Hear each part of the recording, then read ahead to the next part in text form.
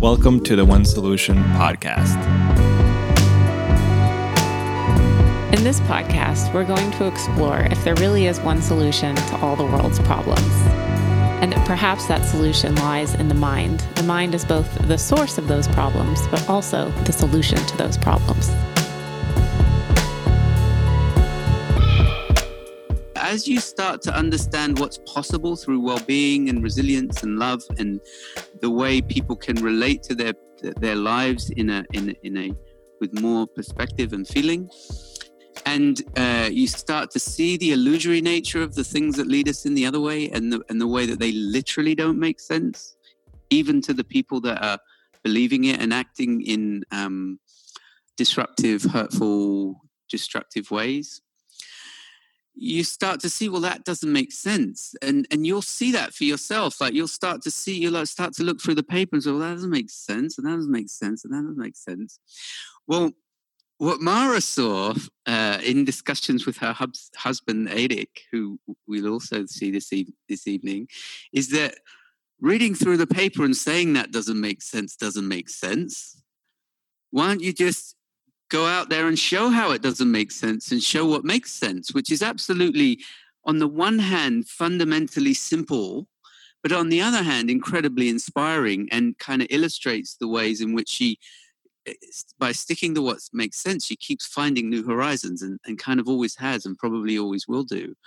And so you may know, but that led to the birth of One Solution, which is a deliberate effort to show the unnecessary, optional, illusory nature of most of the big problems we our world faces each and every day, which is both incredibly down to earth but wonderfully inspiring. And actually, now I'm saying it, that's a lovely introduction for Mara. Very down to earth, but incredibly inspiring. So I think you're in for an incredible session. And in terms of Mara's inspiration about this and kindred spirits like Stephanie Fox, and working closely with her husband, Erik Olsen, they're kind of starting to spread this possibility around the world. So this evening, that means now, you're going to be seeing Mara and Stephanie here, and then also we are linked in with Chicago and Gaza. Just so a little taste of what they're doing. So I'm very excited to introduce Mara Olsen and also Stephanie Fox.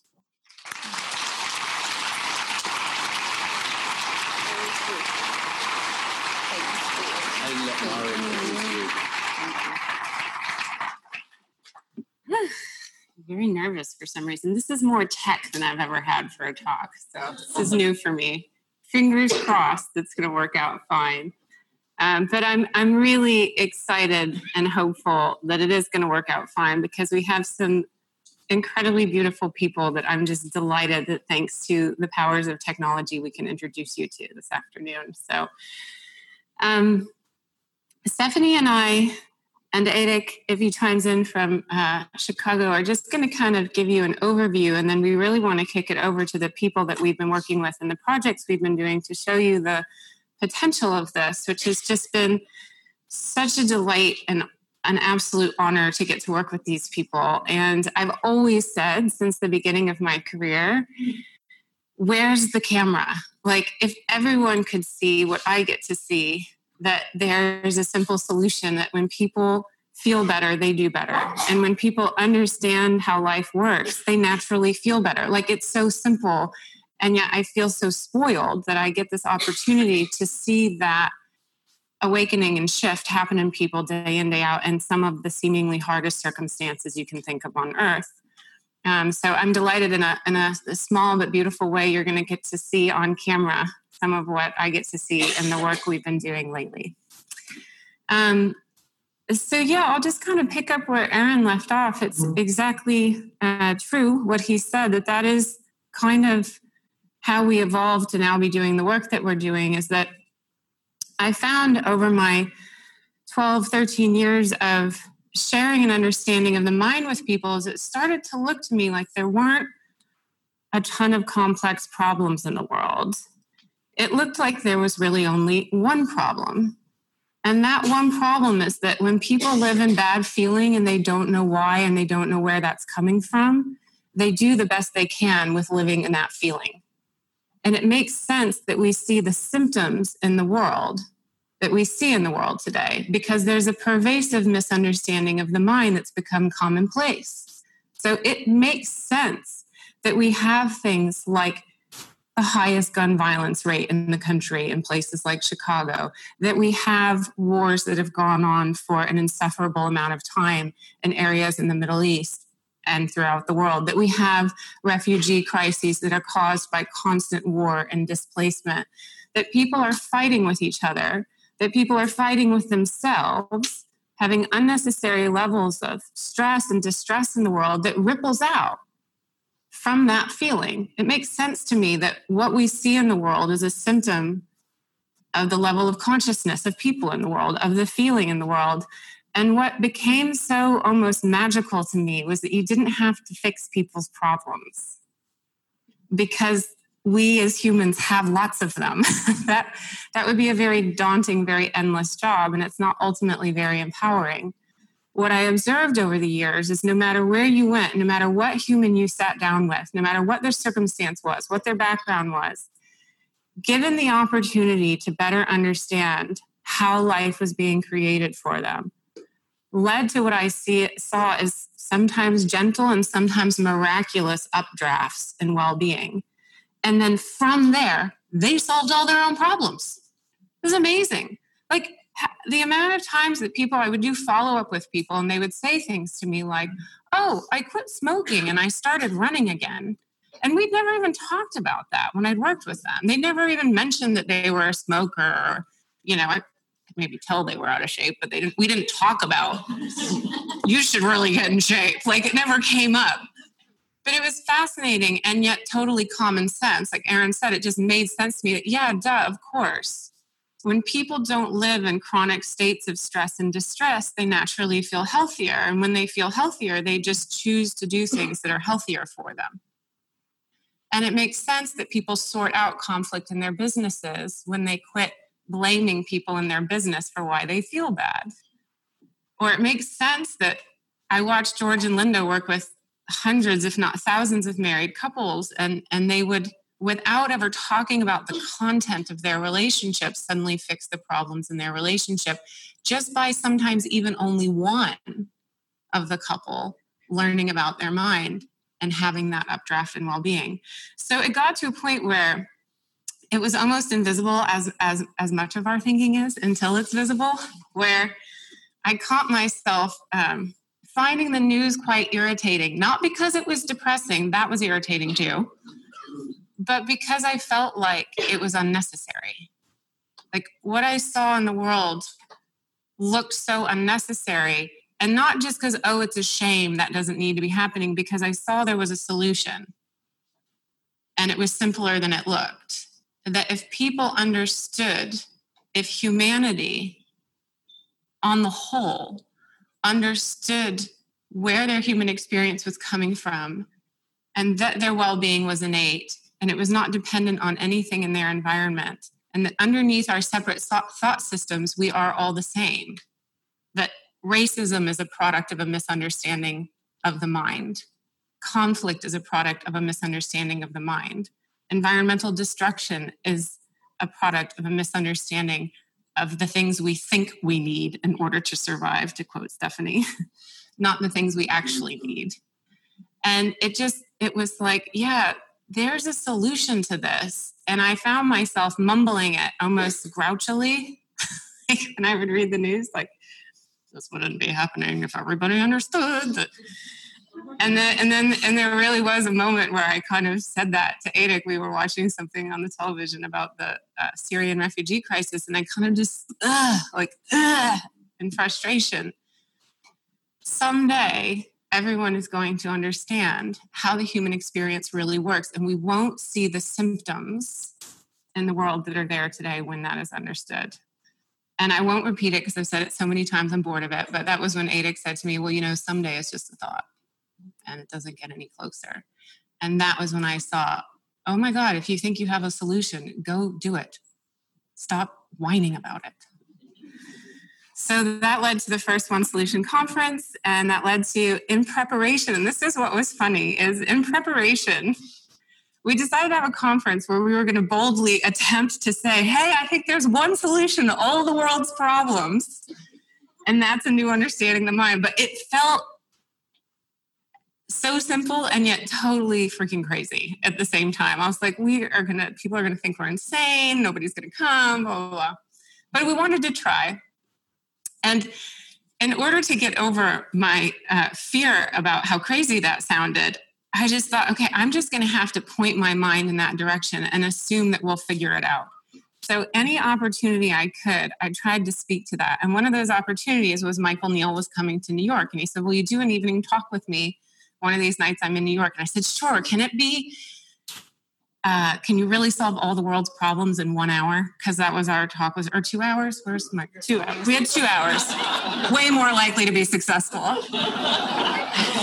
And I remember that was the first time I'd ever tried to articulate what I had seen about the connection between our collective human understanding of the mind and human experience and global problems. And we did all right. We kind of, I don't know, we messed about, but we did okay. Yeah, had we had that extra hour, I really think we could have conquered them all. But unbeknownst to me, there was a woman who was not physically present in the audience, but she was jet lagged because she'd flown in from Israel, where she lives, and she happened to watch it later at 3 a.m. in her hotel room when she couldn't sleep, and had quite an aha moment. And I'll let her tell you about that before we tell you more about who you're going to meet in a moment. Thanks, Mara. So great to see all of you and have the opportunity to tell you about the absolutely game-changing moment for me. But I'll give you a little bit of a background that led up to that. So for about 20 years of my adult life, I was interested in ending conflict, mainly in war-torn areas that produced refugees. This kind of issue first came into my awareness living in Minneapolis, Minnesota, that has the highest population of Somalis outside of Somaliland. And I used to volunteer in a refugee shelter there, and Somalis would arrive in Somali clothing in Minnesota. Now, I was like, man, things must be really bad if you choose Minneapolis as like the landing place, dressed in clothing that is for like hot weather. Like, wow, what is going on in the world? Wow, how does this happen? And that really kind of kicked it off for me, my interest in war and displacement and the reasons behind that. So I spent many years trying to figure out how to end conflict. I read a lot, I studied a lot, I have a master's degree in it, and I worked with various organizations that were aimed in that direction. Humanitarian work aimed in alleviating the suffering of refugees, both private companies in the United States and NGOs, and then ultimately with the United Nations. And me and my colleagues did, and many continue to do, a lot of things. There's a lot of effort and hard work and great minds working on ending conflict. And some of the things I realize now that we were doing, actually everything from writing reports about what was going on. I wrote dozens of reports that are now collecting dust on shelves of the United Nations in New York. Advocacy, talking to people about it. Like, do you know the suffering that's going on? Look at the suffering, do something. I'm sure you've all come across refugee advocacy work. Well, that was like my main gig for years, with the thinking being, Oh, if people were just aware of the problem, let's shine a spotlight on the problem. And if we're aware of the problem, then we will be called to action to do something. Now, I don't know about you guys, but when you see that stuff, yeah, you feel called to action, but you're like, oh, wait, what? What should I do? So I'm just going to sit here and feel bad. I'm going to sit here and feel bad for a while because I don't know what to do.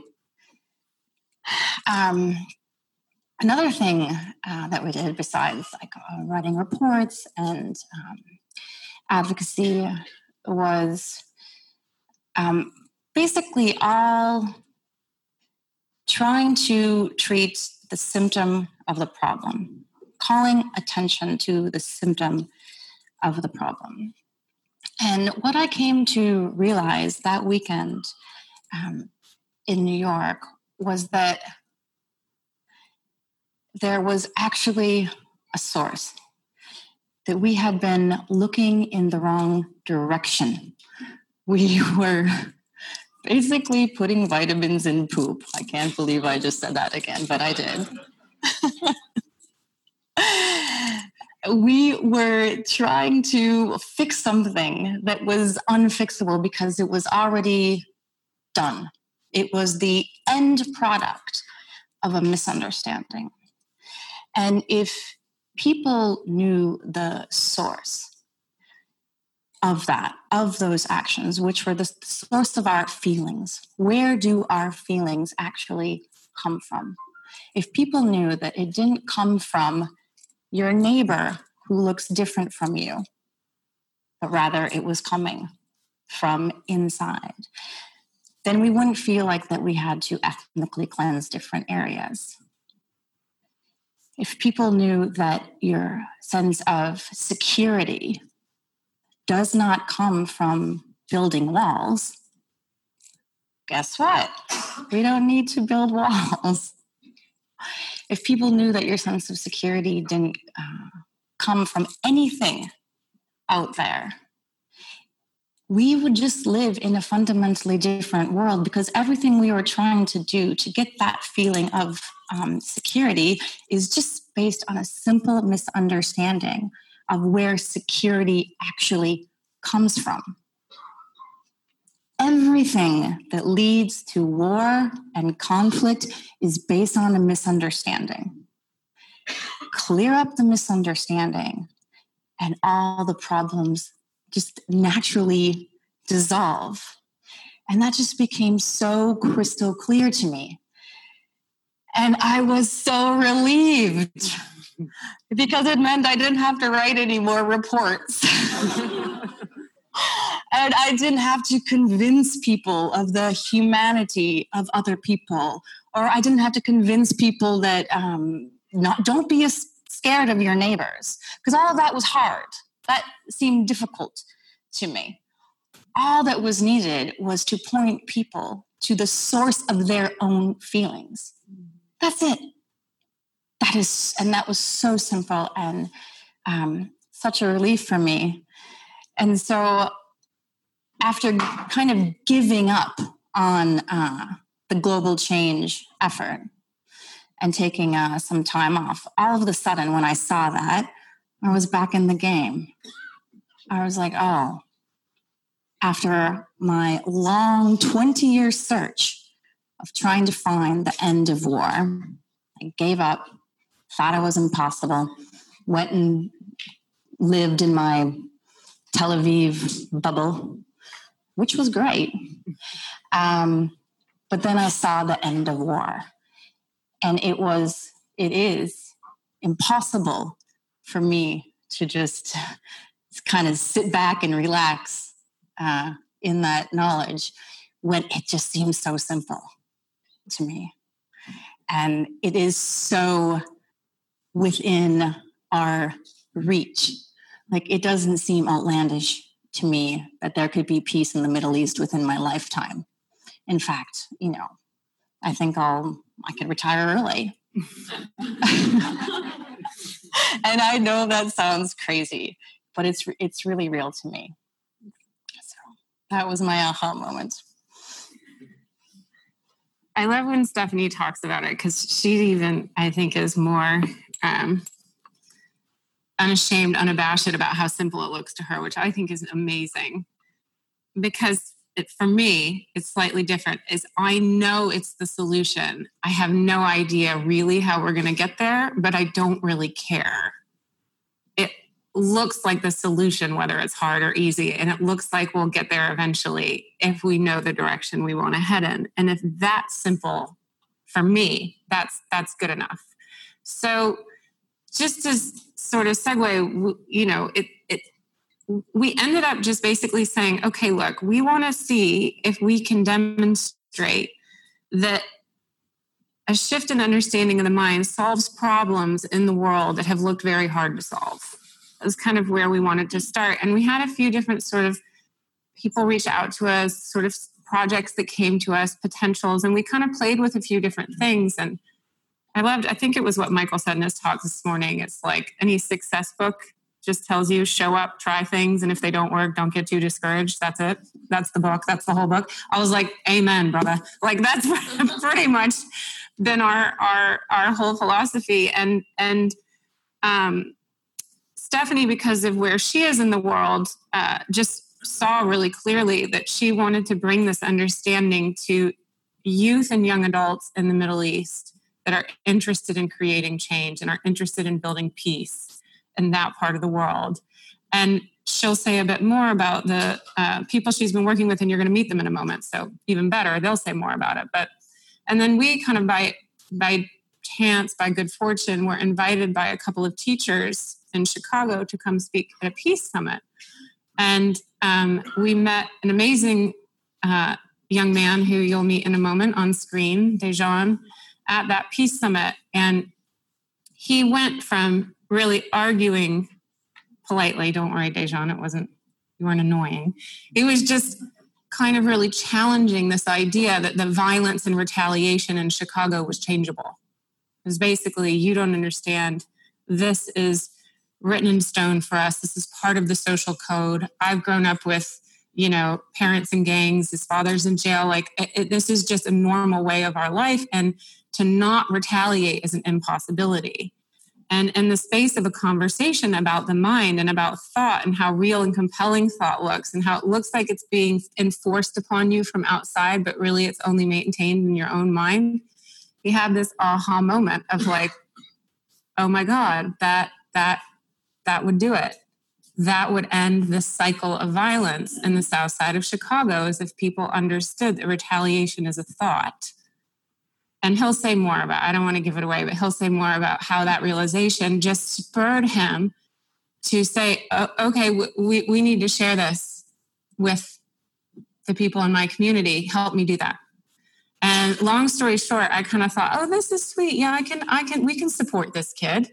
Well, little did I know, like 2 days later, he has 20 people at his house and he FaceTimes us. Says, okay, I've got him here. What do I do now? I'm like, oh, you weren't kidding. You're like, and I was so humbled because my boring adult mind was like, well, you have to set things up and you have to find a space. No, 2 days later, he's got a group of people. He's like, I'm changing the city of Chicago. You with me or not? It's like, okay. And then we also from there then started making, a couple more trips to Chicago. And then we met this amazing nonprofit called Stand for Children. And they do a lot of work trying to support the parents in the Southside Chicago neighborhoods, and primarily around educational initiatives. And yeah, you'll start to see some photos of the people we've been working with. And so also with us today, we have two of the leaders from Stand. So we created a collaborative project called Stand as One. So that's One Solution and Stand for Children. And we're now working with the parents in the South Side of Chicago as well to help them get an understanding of the mind so that they can become a part of the solution to the violence in their neighborhood, because they're desperate for a solution to that as well. And what's really cool about the three people in Chicago you'll see with ADIC, which is Dejan, Joy, and Keith, is Dejan runs the Rebels for Peace, which is our youth group. You'll see a lot of them with in that photo, you'll see Joy and Keith. But the Rebels for Peace is our youth-led movement. And literally, we are training Dejan and other youth in Chicago to share this understanding of the mind with other youth. So the 3 people you see on here are people that we're actually training to do what we do. They're not just recipients, they're also now facilitators, which is very cool. And same with Keith and Joy. They work with parents, and we're currently training them to be facilitators of this, sharing this understanding of the mind with parents. So that's who you're going to see in a moment in Chicago. And then do you want to say a little about the fellows? Yeah. Sure. So earlier this year, I reflected on what was the most valuable thing I could do in the region that I lived in. And it what came up was to really kind of share what I had seen with young change makers. That was the answer that came to me. So we put out a call for applications for fellows. We had 267 applications. I had the most joyous time in the world going through them to see everybody, all these young people that are so excited to make change. And I felt, I saw myself in them. I was like, wow, I was them. I wanted to change the world too. And if only someone had told me this 20 years ago, who knows where we'd be. But I just was really motivated to share it with them. So now we have an amazing group of young change makers that we're working with. And they are filled with so much potential and interested in making changes across the board, not only in terms of conflict, but in terms of sustainability and gender equality. And they're just brilliant. And I'm so excited that I hope technology is with us and they are going to show up here today. And there's also a really special person with them as well, my former UN colleague and friend Samuel Howe, who's been instrumental in this fellowship program, and I can't wait for you to hear from him as well. Okay, so if we can kick it over to our guests on Zoom. Adik, do you want to say anything more before we go into the questions for them about One Solution? No, I'm ready to go. Okay. Hey, babe, how's it going? It's going well. All right, so we have a few questions that we're going to ask them, and then if we have time at the end, maybe we'll open it up to questions from you as well, if we can pull that off in this technological miracle here. So I'd love to just start with you, Dejan. If you could tell this group a little bit about what shifted in you when you learned about your mind and how conflict and violence and retaliation look different to you now than they did a year ago. Y'all can hear me, right? Hey, can they hear me? Yes. No. Okay, I'm just talking. My name is Dejan. So about a year ago, I wasn't like the best kid that I can be. I always thought that like the circle of violence and retaliation, it can't come to an end because like that's all I grew up around. I was immune to it. Like seeing people get hurt, like seeing people die, it really didn't do nothing to my mind or to my system because that's what I was used to.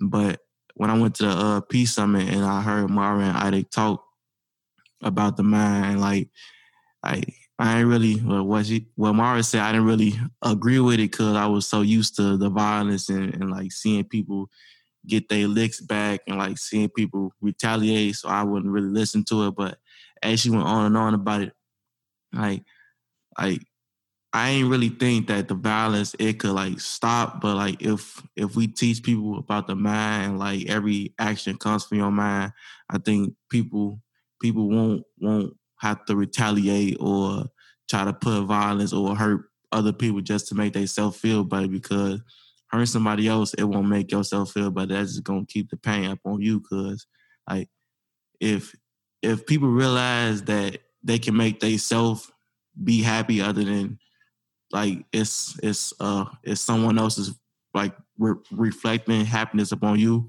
They won't be retaliating or doing violence because they got the power, which is the mind. And like if people understand, like if they use their mind to the fullest potential, they'd be more happier because they won't give people the consent to put negativity upon them. They can just, it's like a shield. You put your shield up and then you won't be mad or angry. That's it.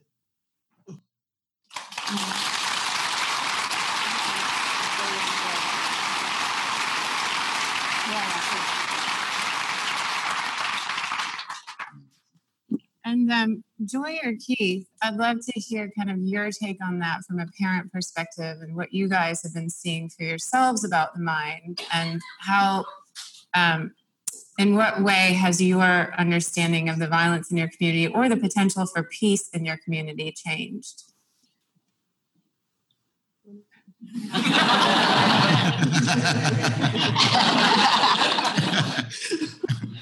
Hi, everyone. My name is Joy, and I'm a community organizer with Stand for Children.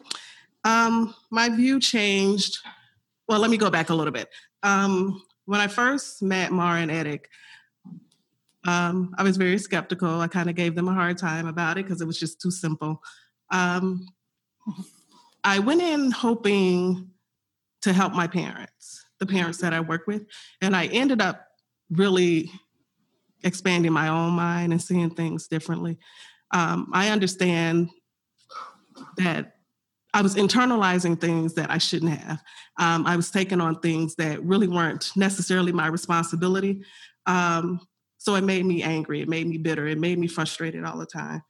I've always been like the neighbor, the parent that corrected or said something to your child.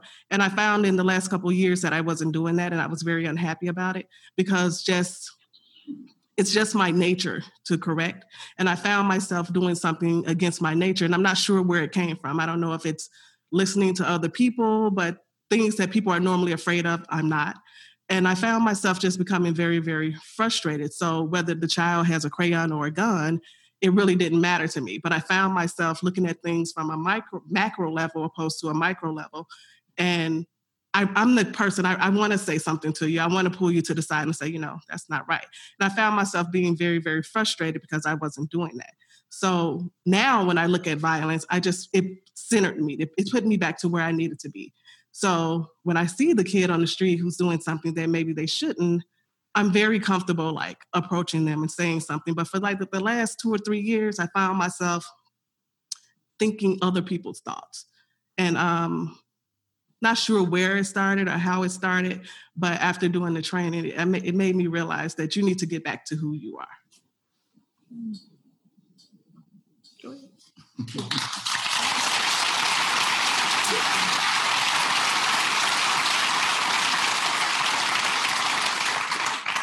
Good day, London. Just to kind of piggyback off of what Joy says, you want to have a facet almost of wanting to help everybody.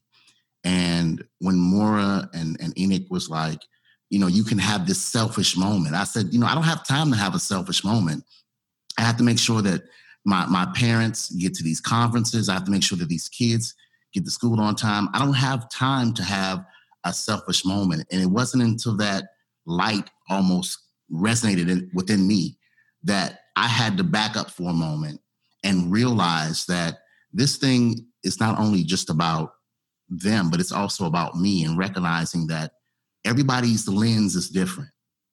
And so you're almost painting this movie for yourself. And once you realize that sometimes you may be the villain in the movie, it's not until you begin to chin check yourself. You give yourself a chin check and you realize that this thing has to resonate with you first. It's the mind shifting at a high pace, at a high velocity. And once you realize and once you dive into this thing, you realize that you can be a better help and a better service to people when you realize that you're just a part of this big impact that becomes the huge solution. So to really understand the shifting or the changing of the mind, it starts and it ends with you. And so I took away from one of our retreats, having that selfish moment that day wasn't a negative thing. It was a thing that enabled me to understand that I need to be a part of the solution, and I can be a part of the solution. And as the retreat had gone forth, I then recanted and said, I am the solution. Mm.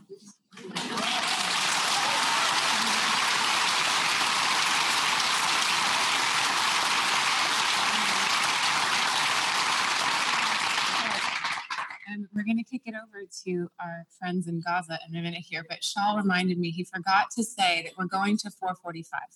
So don't get fidgety yet. Hello, London calling Gaza.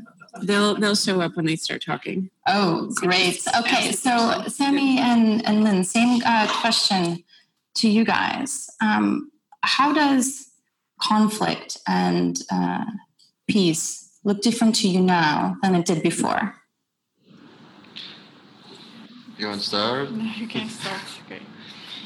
Okay. Hi, guys. Well, if you ask me this question, how do I see conflict? If you ask me this question 10 years ago, my answer would be like, well, the conflict is my problem, it's only about me, my people, because I live in a conflict zone. So I would never think about any other people across the globe. While you're asking me now, I think the conflict is something that people do it all the time.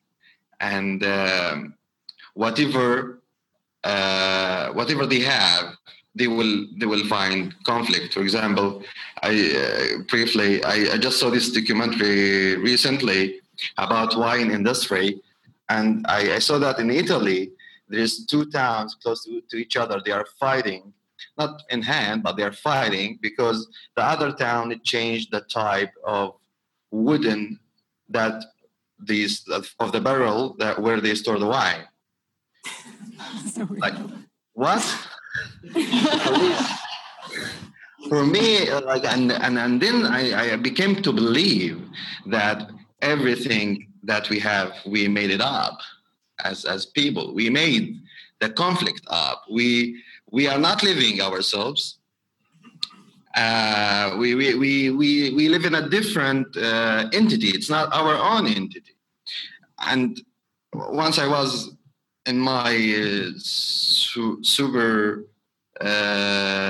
natural moment, and I was really calm, and I was thinking, if two enemies fall in an island, and they are really enemies to each other from two ends of a conflict, parties, and they were falling in this island because their plane crashed and they were survival, and they are in the same island. I don't think they will continue to fight. They will find many ways to live together, because both existence will help them to live. So I believe that, okay, I can feel this as well. I can feel this. If I am alone with that, what you call enemy, at the same place, I think I am much more closer to my mind, to my reality. But once you are in a community and another community and another community, you are zooming out from yourself. But can I have it now, even if I am in a community? Yes, I can. Yes, I can. I can have this feeling because it's mine. If I can have it in a different circumstances, that mean it exists. So how I look to the conflict now, I think a conflict is something that man made it from the beginning of our life, I guess. And just we need to find a way as people to have more understanding for these conflicts. We'll never get rid of conflicts, but how we understand that we have conflicts, and we have to solve these conflicts in much more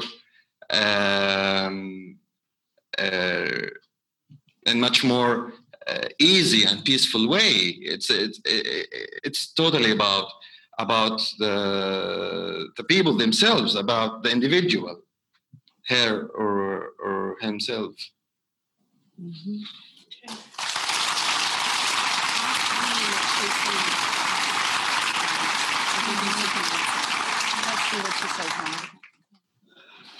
Hey, hi there, I'm Lean.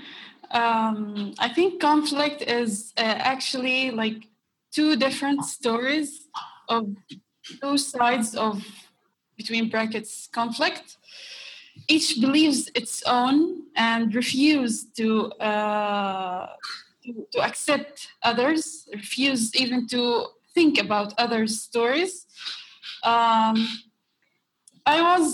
the past, I was viewing conflict as a physical quarrel, and it's about fighting, and this is how all can reach their goals. But conflict for me now is linked to my own belief that a general change starts from individual, from me. If I really want to end this conflict, I will start from myself, to view other stories and to just accept it, because it is the reality. I can't ignore it. Ignoring the reality is not a solution. It's never like that. So I would start from myself. I am starting with myself. I'm proud that I have this wider image of reality, and I'm totally proud of being one solution fellow.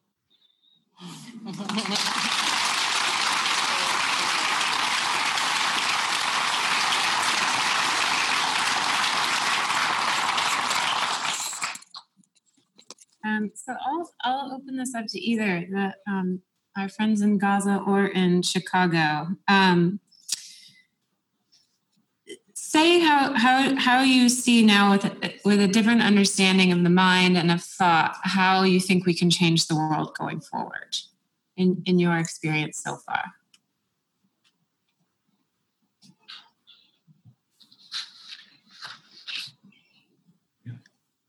All right, John, go. So we're talking about changing the world. It seems as though when you have a change, the change is supposed to spread like wildfire. That can even have a negative impact on some things, or even a positive impact on some things. But when you literally say you want to change the world, well, it starts with you first. A lot of us don't understand that concept of, well, what am I doing wrong? What am I doing right? And again, it starts with you just chin-checking yourself and making sure that when you have those beliefs, when you have those perceptions about certain things, your strengths, your weaknesses, those things that prevail you as a human being. Our society teaches us all type of different thought patterns, and everything must manifest in different places or different temperatures or different climate. But the earth is actually, we're actually in command of what we do. And the shift, again, it starts and it ends with us. So when we say change the world, it starts with me, and it starts with me grabbing him, and it starts with me grabbing her, and us coming together as one and beginning to allow this thing to truly spread like wildfire. And so to London, to Spain, to Italy, to Rome, to Gaza, to Afghanistan, to Iraq, I mean, we're talking about global change at its best. And so, again, it's going to start with you realizing that you have this innate thing inside of you. You have this power that resonates inside of you. You have a gifting in the inside. Why not allow the world to see it? And that's how the change starts, with you.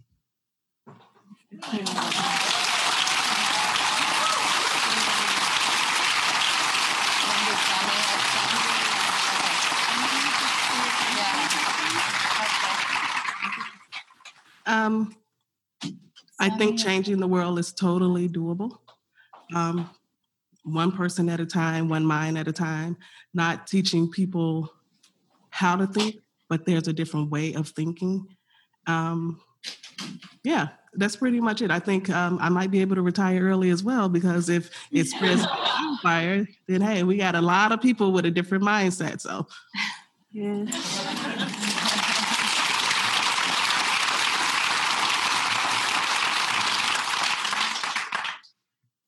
I like to piggyback off what he said about like it starts with you. I said this in the earlier Rebels live stream on Facebook. Line from Michael Jackson's song, "If you want to make the world a better place, take a look at yourself and make a change." All the change starts with you. You can't change the world unless you change yourself.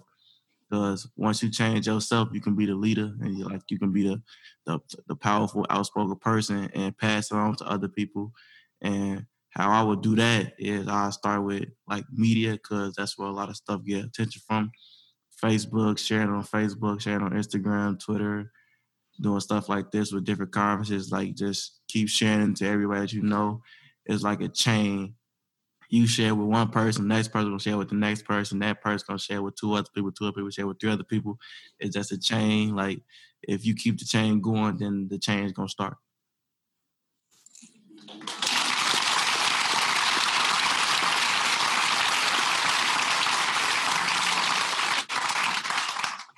Sammy, Arlene, do either of you want to answer that question? How do you see changing the world going forward? I think we each individual should start from him or herself, because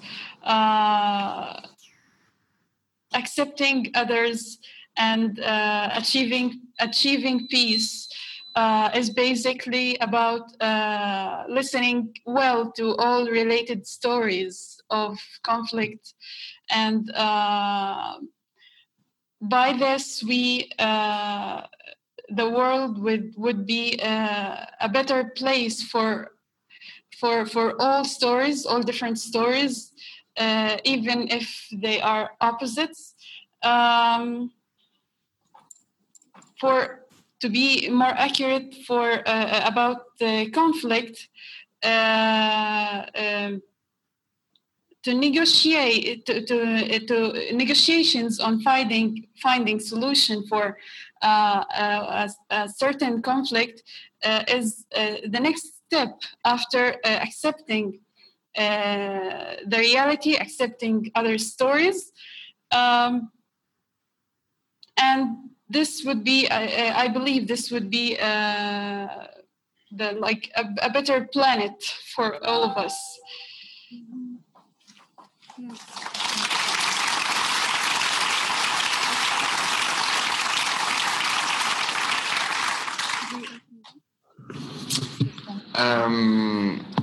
For me, I think the change is pretty simple, because the understanding is something that everyone had. For me, I many times discussed this understanding by myself, by my own, and I didn't think that I am ready to share my how I see the world that is made up by me. I thought it's my own idea. I thought that I made this up, and I think everybody will perceive me as a crazy person. Until the day that Stephanie called me and was chatting with me about this new understanding. She thought that is a new understanding for me. For me, what wasn't new is that there's an understanding, like people talk about such an understanding. So I was like, I was really surprised, and like, so it's true. So these understandings are true. It's happening. It's like, it's not only me like who think about things like in this way, and eventually it's the only way to think about things. This is how you think about things. You made up things, apparently. And yeah, the change starts already when I was really more than happy to work with Stephanie to take this journey with change. If we just trigger it, if we just start it, spread the word among the area, among the Middle East maybe, and see how people will react.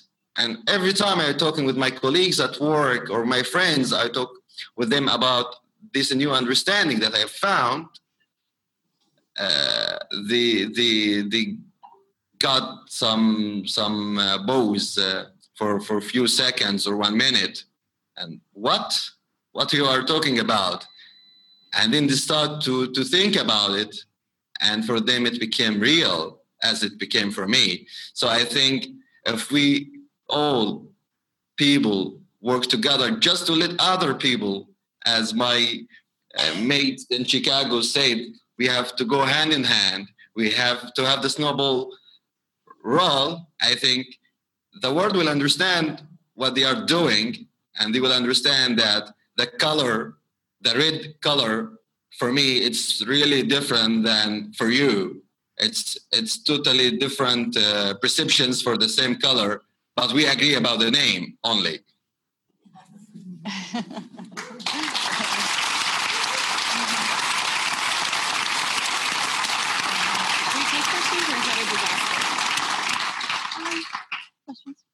Okay. We have 5 minutes if anybody wants to ask a question of any of these lovely people. Otherwise, we can wrap it up. Does anyone have any questions? Oh, we've got one in the back. You're going to have to run very far.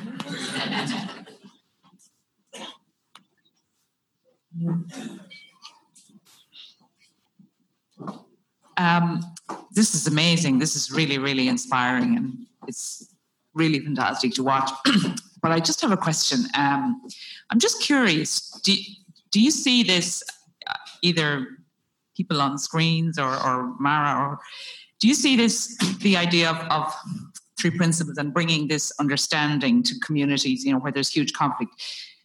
Because there's been a lot of peace building programs run. I mean, Stephanie, if you've worked in the UN, peace building and attempts at, international conflict resolution attempts, et cetera, and mediations and all those kind of things. And do you see this as different?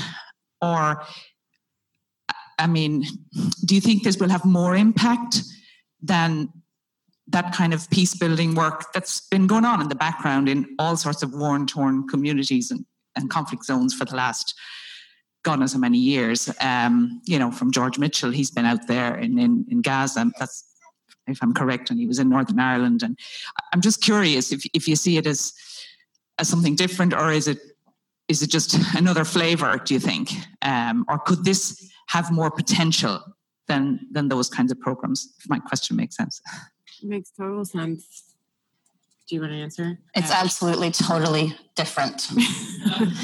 Unequivocally totally different. And the reason is because those projects that you're talking about, many of which I designed and proudly implemented myself, they were based on a misunderstanding. They were based on a misunderstanding of where the human experience was coming from. So then all of the activities that follow from that were on shaky ground. They had nothing to stand on. What we're doing is based on very, very solid ground of capital T truth that Michael was talking about this morning.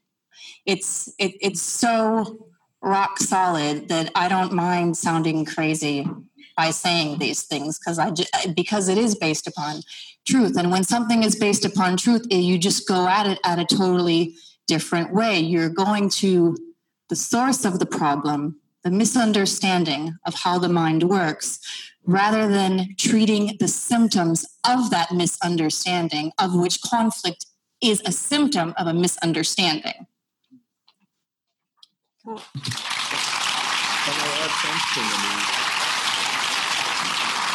the thing that I love about, like, if you listen to what Sammy said, is, you know, it's getting an appreciation for the fact that we make up conflict and then we try to figure out how to fix it by having sort of conflict resolution and peace building, but it's still, to Stephanie's point, after the fact, trying to fix something that's already been created. And what I love is every single one of them in their own way revealed the illusion of conflict. And once it's revealed as an illusion, there's nothing to fix or to build something better around. Does that make sense? So that was why I think both of us, when we had our aha moment, was like, oh my gosh, this is the solution at the source, not another treatment of a symptom.